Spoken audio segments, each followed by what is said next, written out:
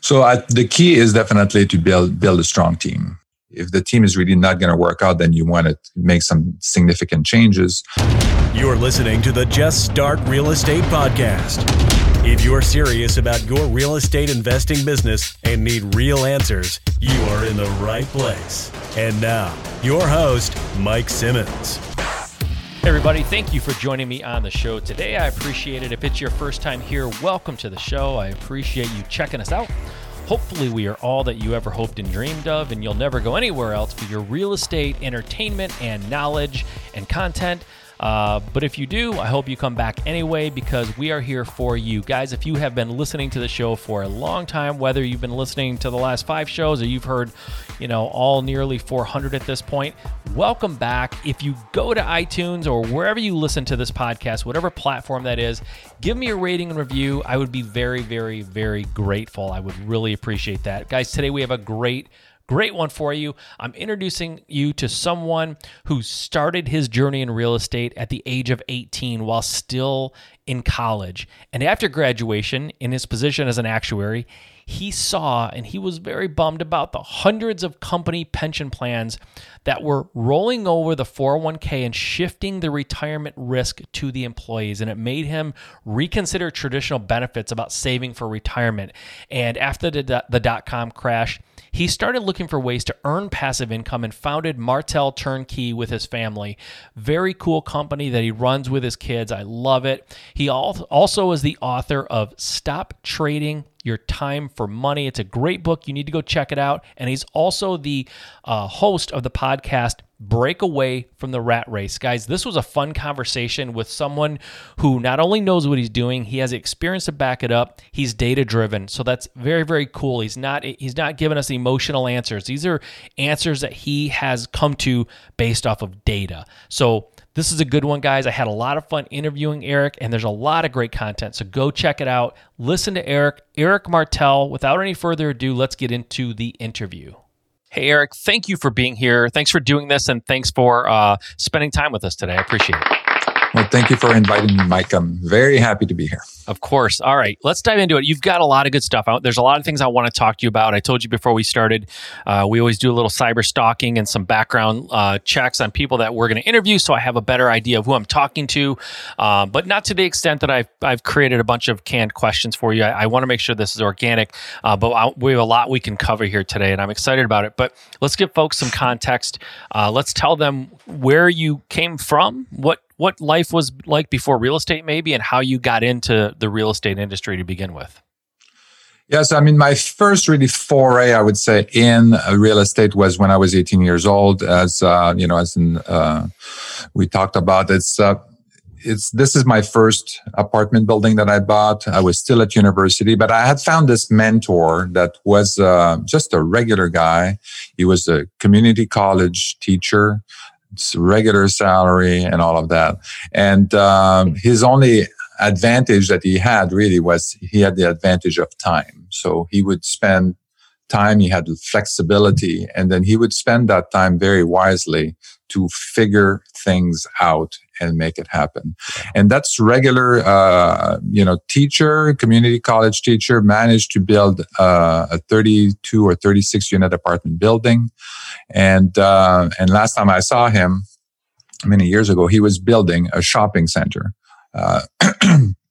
It's just the amount of things and the drive that he had and all of that. Yeah. But all he had really was time. He didn't have that much money and stuff like that. And obviously, that really allowed him to do a lot of things.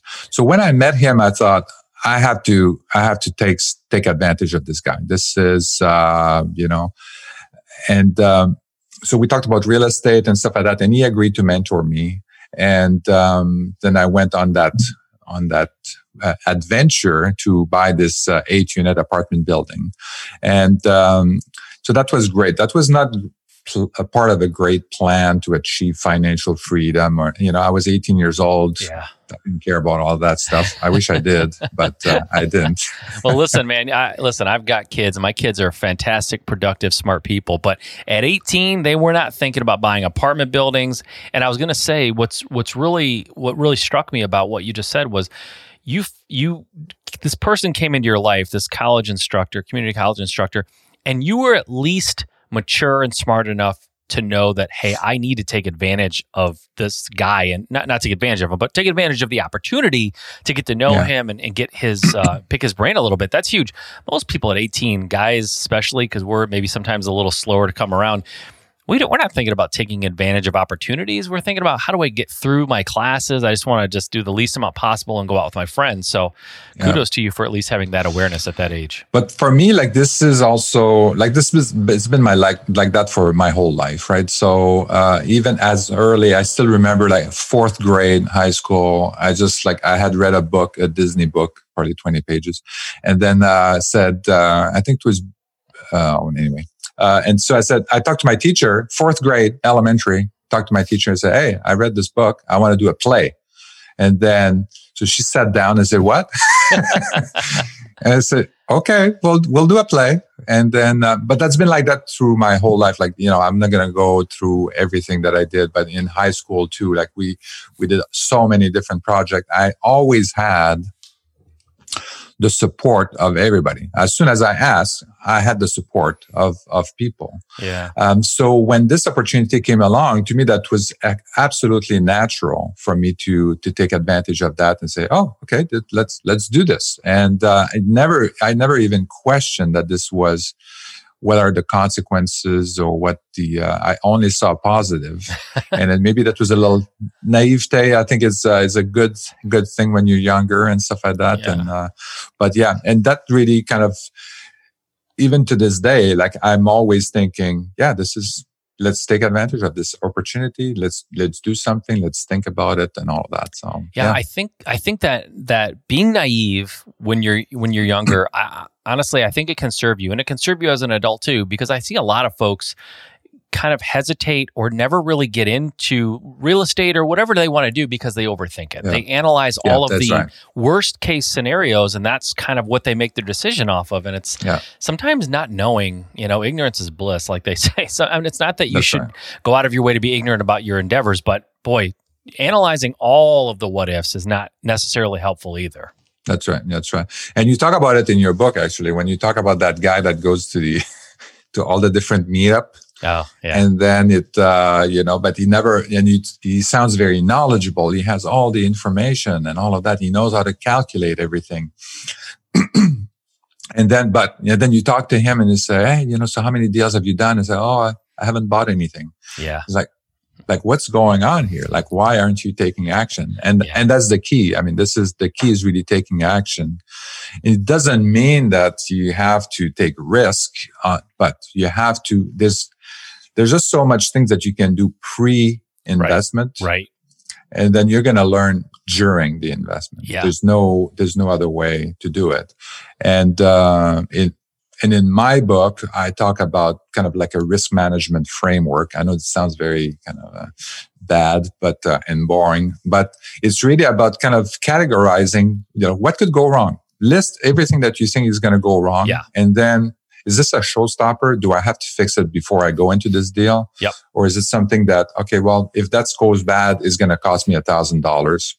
Okay. So I'm going to assume that risk. I'm going to move forward. Yeah. And when you're not thinking in these terms, when you're not listing all these risks and they're just kind of all floating around in your head, they're bigger than they are.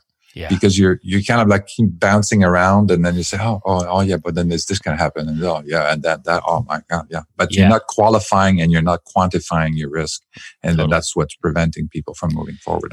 I think most times, I would say maybe all the time, but I'll be a little less definitive than that. I'll say most of the time, the biggest fears that you have don't come true. They just don't. They're possible, but that's, it's everything you go to do. It's not like every worst case scenario is gonna manifest itself.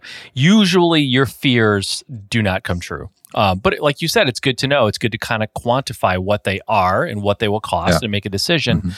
What you have to be careful of is not to go down that road to the point that it paralyzes you. And that guy in my book that I talked about, when all the RIAs and knew all the stuff, I mean, that was me, basically. I spent 5 years in paralysis analysis. And I know that feeling. I empathize with it, but I don't have a lot of tolerance for it, because I know that it's just, this make-believe barrier that you put in front of yourself. Real quick, before we get too deep into the real estate side of it, which I do obviously want to get into, you got your degree and you became an actuary. Is that Yeah, true? that's right. Yeah. So, needless to say, another fun job. Yeah, exactly. A buddy of mine got his degree and to be an actuary as well. So I'm familiar with what that is. But to say the least, it takes a lot of brains to get to that degree, and that's a job that is very analytical. Obviously, it's very numbers driven. So I know that you are a numbers guy. So talk to me a little bit about. I got a note here. I bolded it because it's just great. I love these kind of oddities that I want to talk about. You started various businesses, including a gourmet sauce company. Yeah. How old were you? Were you in real estate when you started that business, or was that before you kind of got your real estate business going? I'm assuming before. This is before. Okay. So yeah, this is before actually dot-com crash. So this is like, I was in high tech. I was working with a very good company, very successful, had tons of stock options. And I had just moved in 2000. We moved to the US. Mm-hmm. And 2001 dot-com crash. And then I basically, I salvaged some a little bit of money, but, basically the whole thing was wiped out. Okay. And paper money. I had diversified a little bit, but I diversified in stock market. Yeah. But the whole thing collapsed. So, that's not diversification. Sure, exactly. And so then I said, I'm tired of this. Like, this is like, I'm not in control. I'm buying shares of these companies. I don't know how they're run. And the pricing is not really connected to anything real, especially if, in those days when you're talking about the dot-com companies. And so I said, I want to do something on my own again, because I've done that before. And but I want to focus on passive income, because I know I could see had the end in mind, that I'm going to stop working. It's inevitable. Yep. Everybody's going to have to stop working at one point or another. So let's start working on this right now. Yep. And so tried different things. And luckily, my wife is also an entrepreneur. So she started a low carb company, a low carb grocery store. And then I supported that. And I still had my job. Then we did catering and private chef, and basically on a bet what is that called? Yeah, we had there was some kind of like new businesses that were coming up where you basically go there and then the food is all cut and prepared. Yeah. All you do is put it in a bag and then you microwave it at home or something. Yeah. Cook it at home. And I was not a big fan of this concept because I thought, there's a lot of problems with that. So we decided to do another thing, and then that drove into the whether we're going to open a restaurant or whether we're going to open or do something else. I didn't want to do a restaurant because that was kind of tying me to a location, and it was also definitely not passive. Yeah. No. Right. So I said, okay, well, I don't want to be tied to a location. I want to be able to work anywhere, and then but then I also want to be passive. I want to be able to take 3 months off whenever I want. And then, so that definitely didn't fit the bill. So we decided to create a gourmet sauce company. And, so that we did that for 5 years, and it was good experience, good learning experience as usual, but we didn't know anything about sauce company. So it was a good learning curve, learning everything, learning the marketing, packaging, and all of that. And then also the production costs and all of that. So it was great, but break even again, good learning lessons. And then we said, okay, well, I have to think of something else. And one of my son actually came to me and said, hey, I'm interested in doing real estate investing. And then it kind of threw me back to when I was 18 years old again, and said, oh, okay, that's interesting. Yeah. And then we went to like a one day kind of, he had heard that on the radio. So we went on a 1 day kind of web seminar, and then we went on a 3-day seminar, and then all of that. Okay. And so that was, turned out to be a pretty good experience. And then my other son kind of came on board, and that's when we really started the real estate side of it. It's only in 2014, I think 14, that's when we started. Yeah. So did you guys go directly into multifamily, or did you do a time flipping houses and that kind of thing? Yeah, we did. So we were in San Francisco Bay Area at the time. So very tough market. So we started to do flips. Then we started trying to do flips. And then we would end up in, putting bids on properties. I had two of the properties that I put an offer on. They were actually in the newspaper for having like an incredible,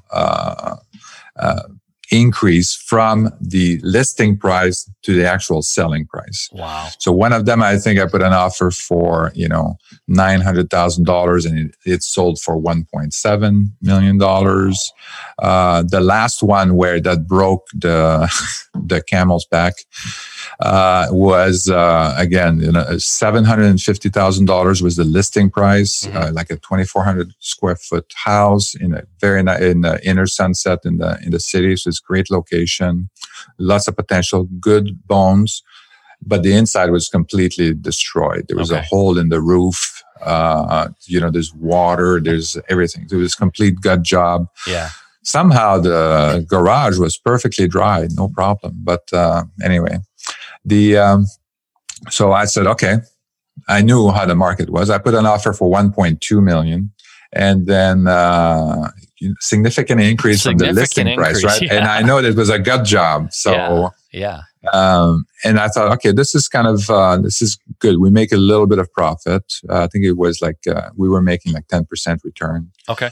Assuming the specific time frame, and then but it sold for $1.4 million, and which was incredible. It was my break-even point at the time. Yeah, I was going to say that would be making no money based off of your math. Exactly, and taking all the risk, right? So just like that doesn't make sense. So we went to the drawing board and say, well, we have to figure something out. Yeah. I mean, obviously, this guy, this person. Bought this property. So it could be somebody that was planning to renovate and move in. So that makes sense. You can amortize the pleasure of owning this house for 20 years or so. Yeah. But so I said, we have to look at something else. There's something else going on that we either have to lower our financing costs, go find somebody that has a big wallet that doesn't know has too much money, can't invest at all. Yeah. We have to reduce our costs for real estate. We have to find a construction crew. We have, what are the options to get that to be more competitive?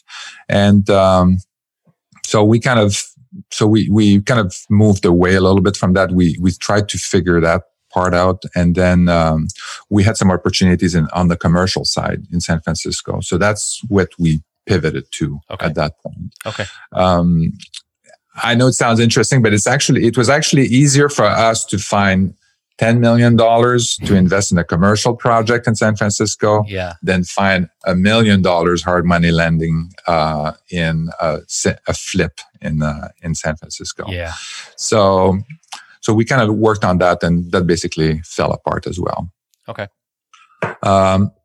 And then our big success really was we kept going at it and really looking at our resources, looking at what we can do, and adjusting our strategy and our market, kind of like fine tuning what our market looks like, what houses or what properties or opportunities we need to look at, and basically we decided to go out of state and look at building a turnkey rental portfolio in outer states. So we looked then at all the different markets.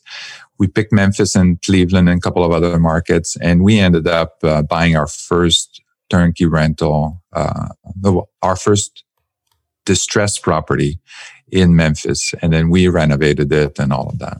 Now, why did you pick Memphis? Just out of curiosity, why Memphis? So when we looked at all the different markets, I'm analytical. So I actually went in census bureaus and, all of that and analyzed data. And I actually created a website out of that called Investor-List. plug. And then what does that do? Hold on, let's not blow past that. What is that? Investor-list.com. So this is where I'm sharing the data that I've accumulated on these different markets. Is that still relevant and active? Is it still something that's up to date? So it's brand. I'm building it right now, so it's evolving right now. Okay, well that's awesome. Cool. So if the features are not there yet, we're in the process of building that. Okay, investor-list.com. Yeah, got it. Yeah. Cool. And so basically, we looked at landlord-friendly states. We looked at sustainable growth, economic growth for the city. We didn't want to have something that the growth was so big that the too many employees wanted to come in, and then the house prices would be too high, and then it would not be competitive for us. Yep. And then we look at unemployment. Obviously, you want people to have some jobs. We looked at also median house price and a bunch of other data. Yep. And so we had a list of cities that would work well. We also looked at what other investors were doing. We talked to other investors. A lot of people were interested in Memphis, Cleveland. Not so much, but we really liked Cleveland because some of the metrics we did and all of that. So we started building a team in Memphis and building a team in Cleveland. Because in Memphis, I know we won't mention them, but you have a big competitor there in Memphis. Yeah. So, I mean, obviously it's a market that people are interested in. So I don't know if it's kind of like that, that mentality of, well, I know that's not how you made your decision, but the fact that what I'm getting at is sometimes people freak out when they have competition. I don't think competition is necessarily bad. No. Sometimes it's an indication if you're not super analytical or you don't have access to the data for whatever reason. Sometimes it's an indication if you have a big competitor there that there's something there, right? There's a good. That's why McDonald's and Burger King are always across the street from each other because they do the research and they know that's where the traffic is. So very cool. Cleveland. I understand Memphis. Cleveland is surprising a little bit. I'm in Michigan, so I'm familiar with that market to an extent. Yeah. But it's a good Midwest market. I get that. So, okay, I'll let you keep going. It's doing very well. It's a great economy. I mean, we looked at also kind of like business diversification. That's another big one. And obviously, we don't want to be stuck into like a Detroit, for example, where it's like everything is so focused and concentrated on auto industry and stuff like that, and dependent on that. So we liked healthcare, we liked Amazon, everything that is basically related to the online industry, I would say. So we're interested in that. So FedEx, UPS, Amazon, these kinds of things. So we're interested in that. And also healthcare. I think healthcare is not going to go away anytime soon. So Cleveland was good for that, for these reasons. So there was obviously the Cleveland Clinic is famous. They also have the health tech corridor there where they really incentivize a lot of companies to go into and open their biotech there. Yeah. So it's very good. That brings a different type of job and different type of people there. Totally. And Amazon also is investing in there. Amazon now is investing in a lot of different cities.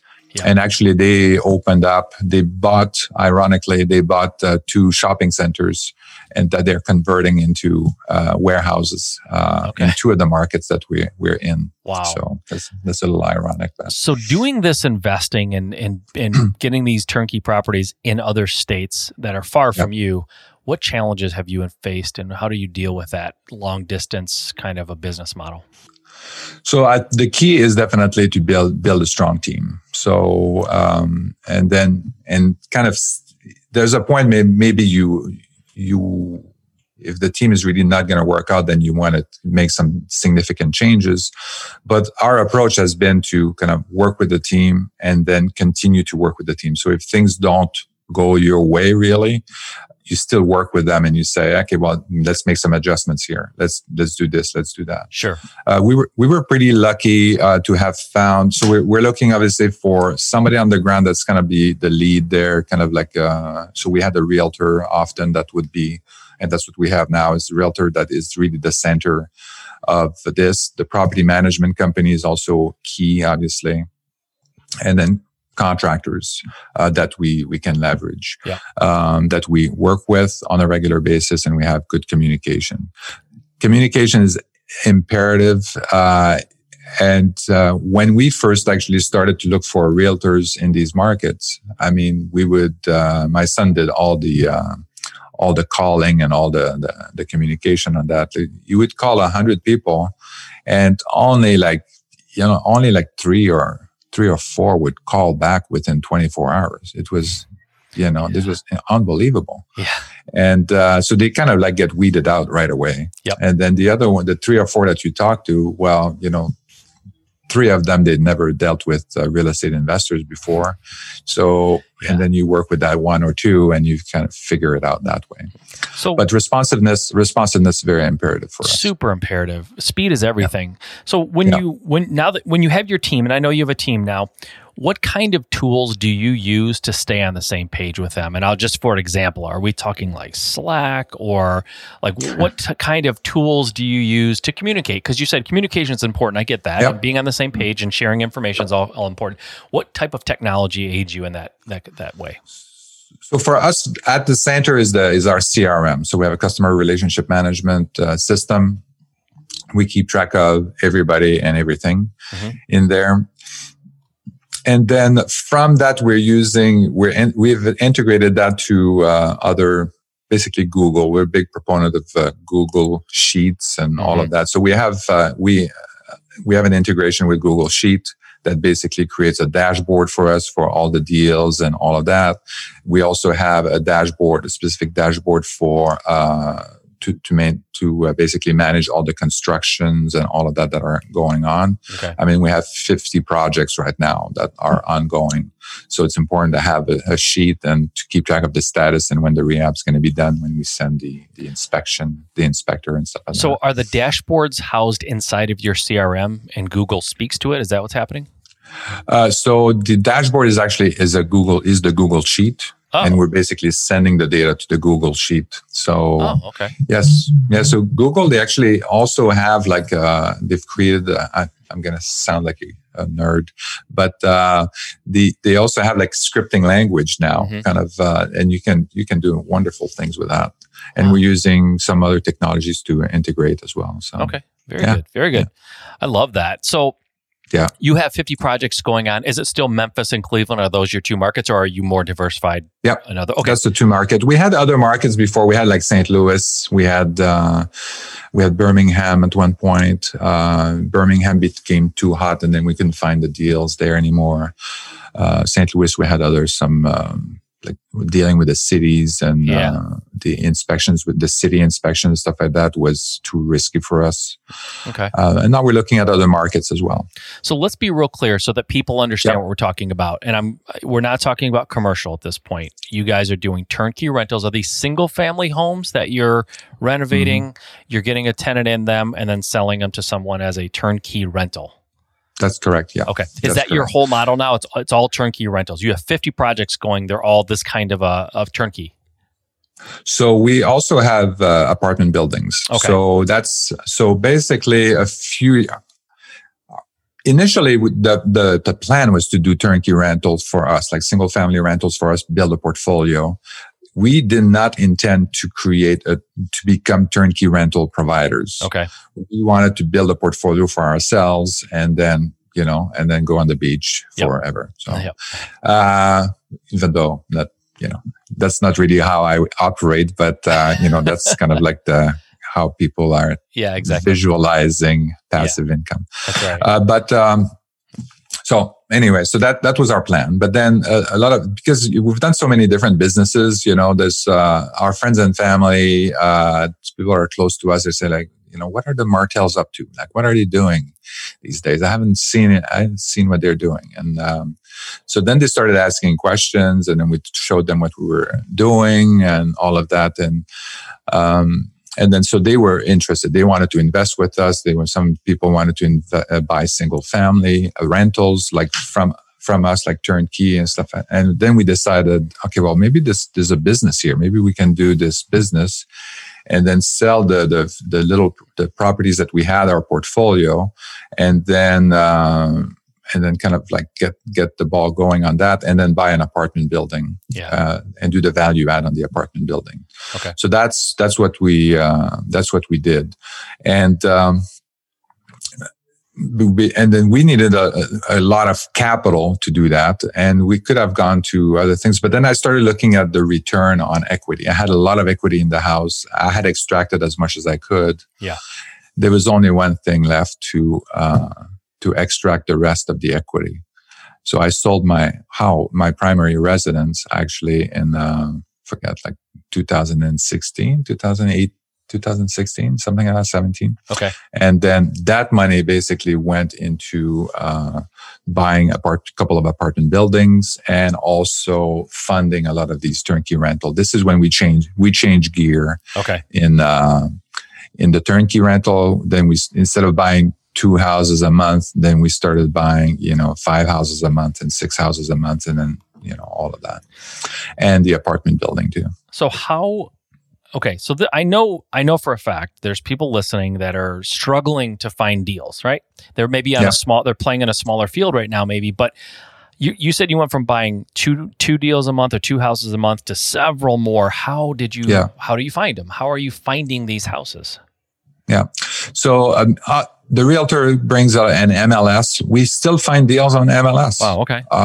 So there's no.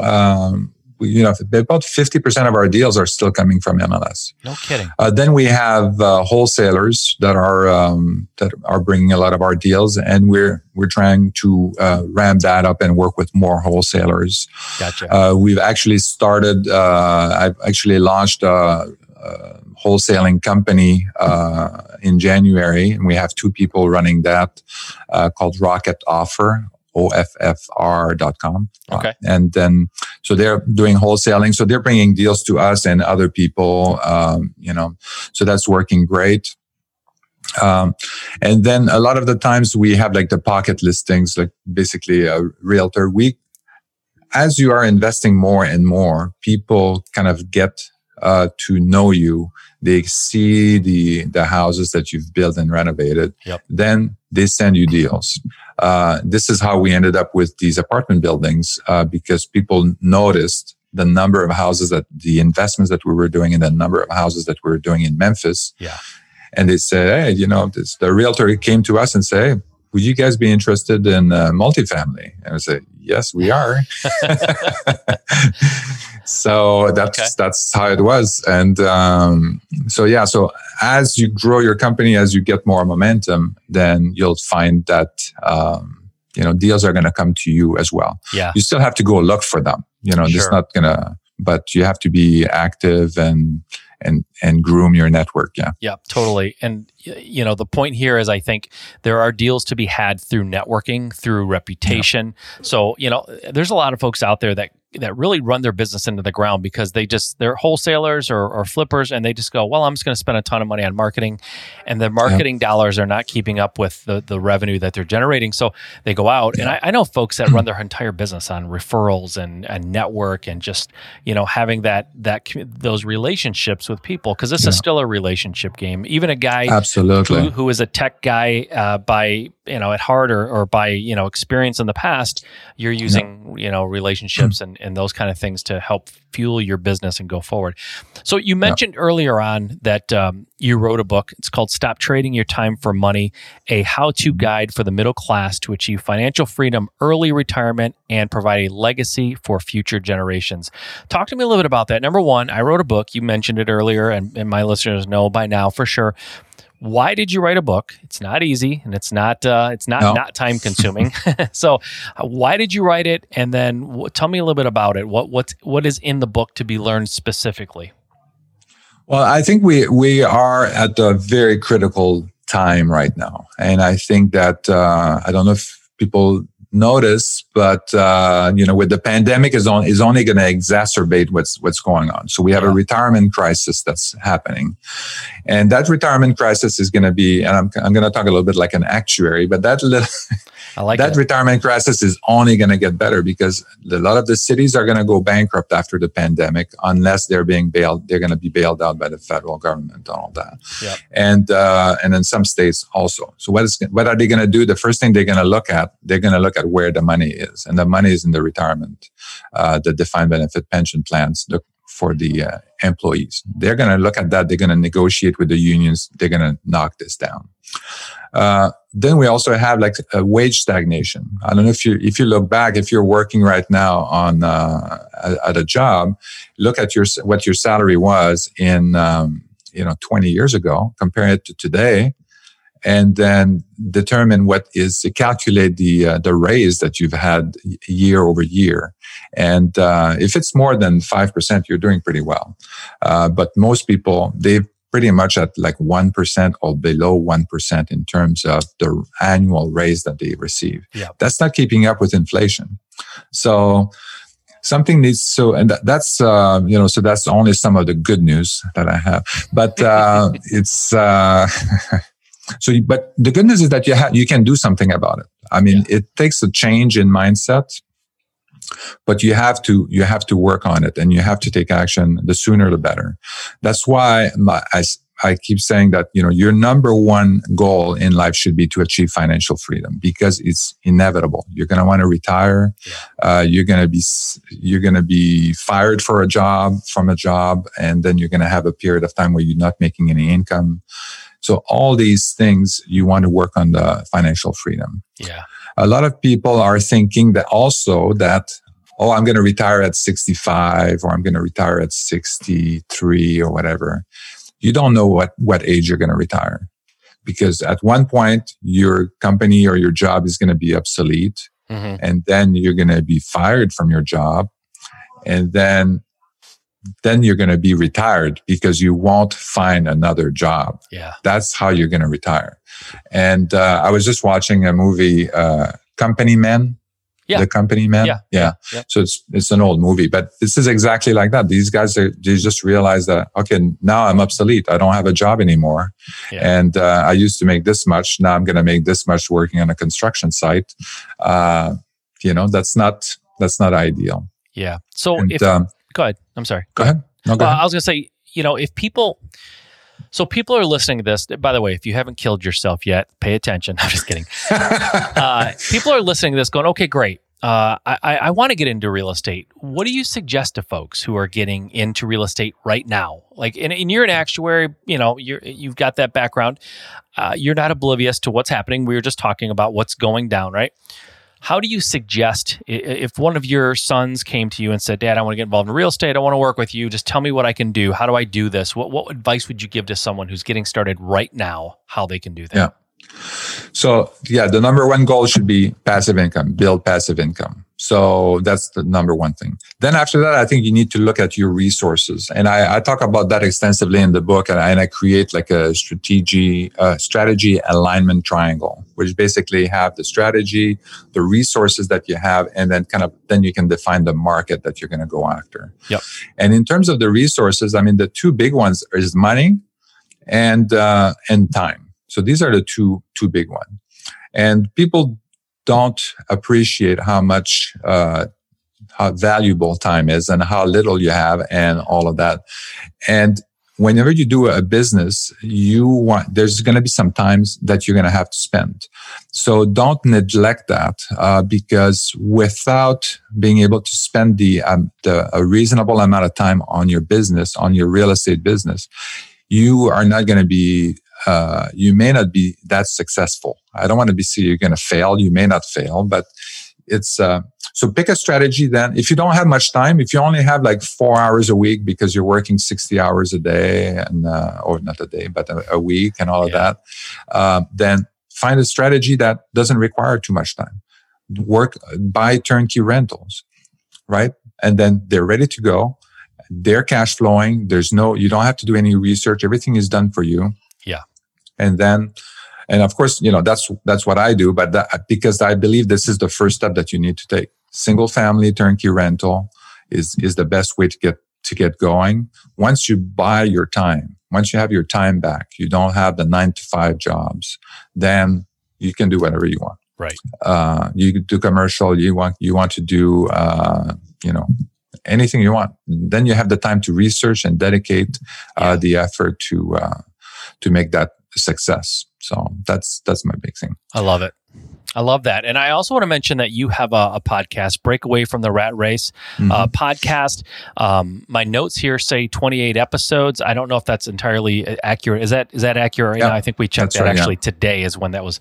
So tell me why you did that, right? You wrote a book. By the way, the book, is there an audio version of that book, an audio book? No. Okay. Are you planning on doing one? I'm asking you only because I'm thinking about the same thing. So I'm not judging. I don't have an audio version of my book right now, but are you considering doing one or no? I was not considering doing one, but if there is a demand, if people are saying, you need to do that, and then I might do it. Yeah, I'm getting that right now. I'm getting people saying, I want to read your book, but I don't read books. I listen to books. You've got to put this on audio. So I'm just considering when and how I'm going to do that. And I've talked to people who have done it before. It takes a little bit of time, a little bit of setup. And it used to be, there was a place, we're getting off tangent, but I don't care. It's my podcast. There's a place in San Diego that I was highly recommended to go to. It's a couple $1,000, spend a few days, and they kind of do all the audio engineering. And I have a podcast, but it's different a little bit. The environment you need and the settings and things are very specific. But with the pandemic now, they're not open for business. So I'm back to doing it in my home studio. But I was just wondering if you did it and how brutal that was of a process. But I didn't do it. But if you want to, now that we're off tangent, might as well promote somebody else's book. Here we go. Somebody that I interviewed, and he's a great guy. His name is Michael Zuber. He wrote the book One Rental at a Time. And he put it on audio. So if you want to ask him, then... Okay, cool. I may do that. I'll reach out to him, get his book, and then that's a good entry point to talk about. We're completely off tangent. Now we're totally off tangent. Okay, but let's get back on tangent. Why did you start your podcast? What was you're a busy guy. You've got a lot of things going on. Why a podcast? So podcast, I again wanted to share my story and, kind of like because a lot of people... I started the podcast really when I sold my house. I wanted to get people kind of aware of what was going on and why I was not crazy. Were you able to convince people that you were not crazy? I'm just kidding. Well, I convinced myself I was not crazy. Perfect. So that was one thing. But actually, the thing that was scary is that I convinced two other people to do the same, friends of mine, and now I'm scared. I wasn't scared when I sold my own house. Now I'm scared when somebody else is doing what I'm doing. Exactly. And then I feel responsible to say, hey, That's funny. Because that's something that's important. I mean, I don't want people to go now and sell their homes and say, oh yeah, this is great. I sold my home, but then I'm still not making money. You have to have a plan, right? Yeah. And our plan was to double down on the turnkey rental business. So accelerate something that we already had a proven formula. We had the team and all of that, and say, well, let's just double down on that. And then this realtor came and called us in Memphis and said, hey, are you interested in multifamily? And then we said, okay. Then we put money towards that. And so now these buildings are now, we're selling these buildings as well now. Okay. So which is a normal progression, I think, for a lot of the people that they're starting for turnkey, single family rentals, and then they want to move up into the multifamily. So now we're kind of like doing turnkey apartment building as well. Gotcha. Excellent. Well, listen. So that's kind of how I started with the podcast. Yeah. That's a huge undertaking too. I know the time it takes and the energy and the commitment it takes to doing that. And I like hearing people's reasons for doing that because everybody has different reasons, right? And I think it's awesome when you do it. It sounds like you started off kind of just documenting what you were doing and talking about, your story and that kind of thing. It's super inspirational, helps people. I know folks listen to these podcasts and, not everyone doesn't they don't resonate with everybody, but sometimes you do. And it helps you a little bit kind of feel like you're not alone in starting this process. You gave some great tips for how to get started. I love that. I love your story. I really like that you're working with your kids. I have kids too. I have a daughter that came to me a few years back and wanted to get started. So now we're working together in the industry. Oh, that's fantastic. It's super fun. Fantastic. A lot of, it's just great to see their growth and what they're learning and help them and they're helping you. So that's just great, man. I totally appreciate you being here today. Guys, I want to remind you, can they go to Amazon to get your book, or do you have somewhere else you want to send them? They can go on Amazon, or they can go on my website. If they can't find it on Amazon, my website is marteleric.com. And then if they do /book, then there's going to be a button in there they can click, and Perfect.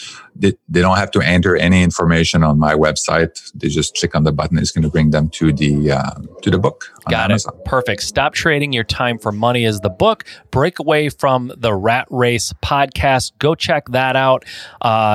Listen, I really appreciate your time. I appreciate everything you've shared with us. You've been very forthcoming, and that's very cool of you. So thank you for that. I appreciate it. Mike, thank you. It was a great discussion. Really, really enjoyed it. Absolutely. We'll see you next time. Thank you. Yeah. See you next time. All right, guys, how about that? Eric's a good guy, very smart guy, actuary. It's fun talking to those data-driven guys. I really enjoy that. And the turnkey model he has is phenomenal. Guys, if you have a full-time job right now and you want to get into real estate, you want that passive income, but you don't know how to find properties, you don't know how to get the contractors in there, and you're afraid of being taken advantage of and all that, that's a great solution, is buying a turnkey rental from a guy like Eric and his company or whoever. But just buy that turnkey rental, you kind of mitigate your risk a little bit. You know what the income is, you know the area, you get all the stats, and there's a lot of benefit to going with a turnkey provider like Eric. So that might be the way to go. But in any event, go do something. Get started. Get some forward momentum. Buy a turnkey rental or go find your own property and get it renovated. But get out there and get started. Listening to this show is great. I try to provide you a lot of inspiration and a lot of good advice and different strategies for getting started. But ultimately, you got to pick one and go. This is not a bad one to start with. Get a turnkey rental, start that income going, see the process, and then build from there. But if you want to go for it and go all in and build your own real estate investing company, find properties, hire contractors and all that, that is awesome too. But the point is you have to do something. So get out there and get started. Do something today that you will thank yourself for 3 months from now, and then do something over the next 3 months that you will thank yourself for 3 years from now. Go out there and get started.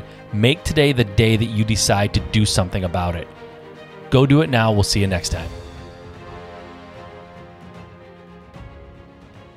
Okay. You're still there. You're still listening. That's awesome. And I really appreciate that. Now, hopefully it wasn't an accident. Hopefully you didn't leave the room and I'm just talking to an empty room right now. But assuming you're still there, I want to do something really, really cool for you. For a limited time, I want to give you a free digital download of my book, the entire book, Level Jumping. If you're a listener to the show, you know it just came out, and it really details how I took my business from being like one where I was just doing a few deals a month, maybe 1 or 2 deals a month, to doing over 10 and sometimes 15 deals a month and over 100 a year. And I went from doing very little profit to over $1 million in profit. And I made that transformation in a 12-month period. And this book talks about what I did, the steps I took to transform my business, and how you can too. So grab a free digital download, and you can get that by texting the words "just start" as 2 words now, "just start" to the number 55444. So text "just start" to 55444. I will send you a free digital download of my book. It's the complete book. There's nothing held back, and that'll be completely yours just for making it to the end of the show and listening to me. And I really, really appreciate it, guys. So I want to do something nice for you. I do this every once in a while at the end of shows. And if you listen to the very end, every once in a while, I do a giveaway like this. So hopefully you enjoy that. Go grab a free copy. I hope you read it. I hope you love it. Reach out. Let me know what you think. All right, guys. Talk to you next time.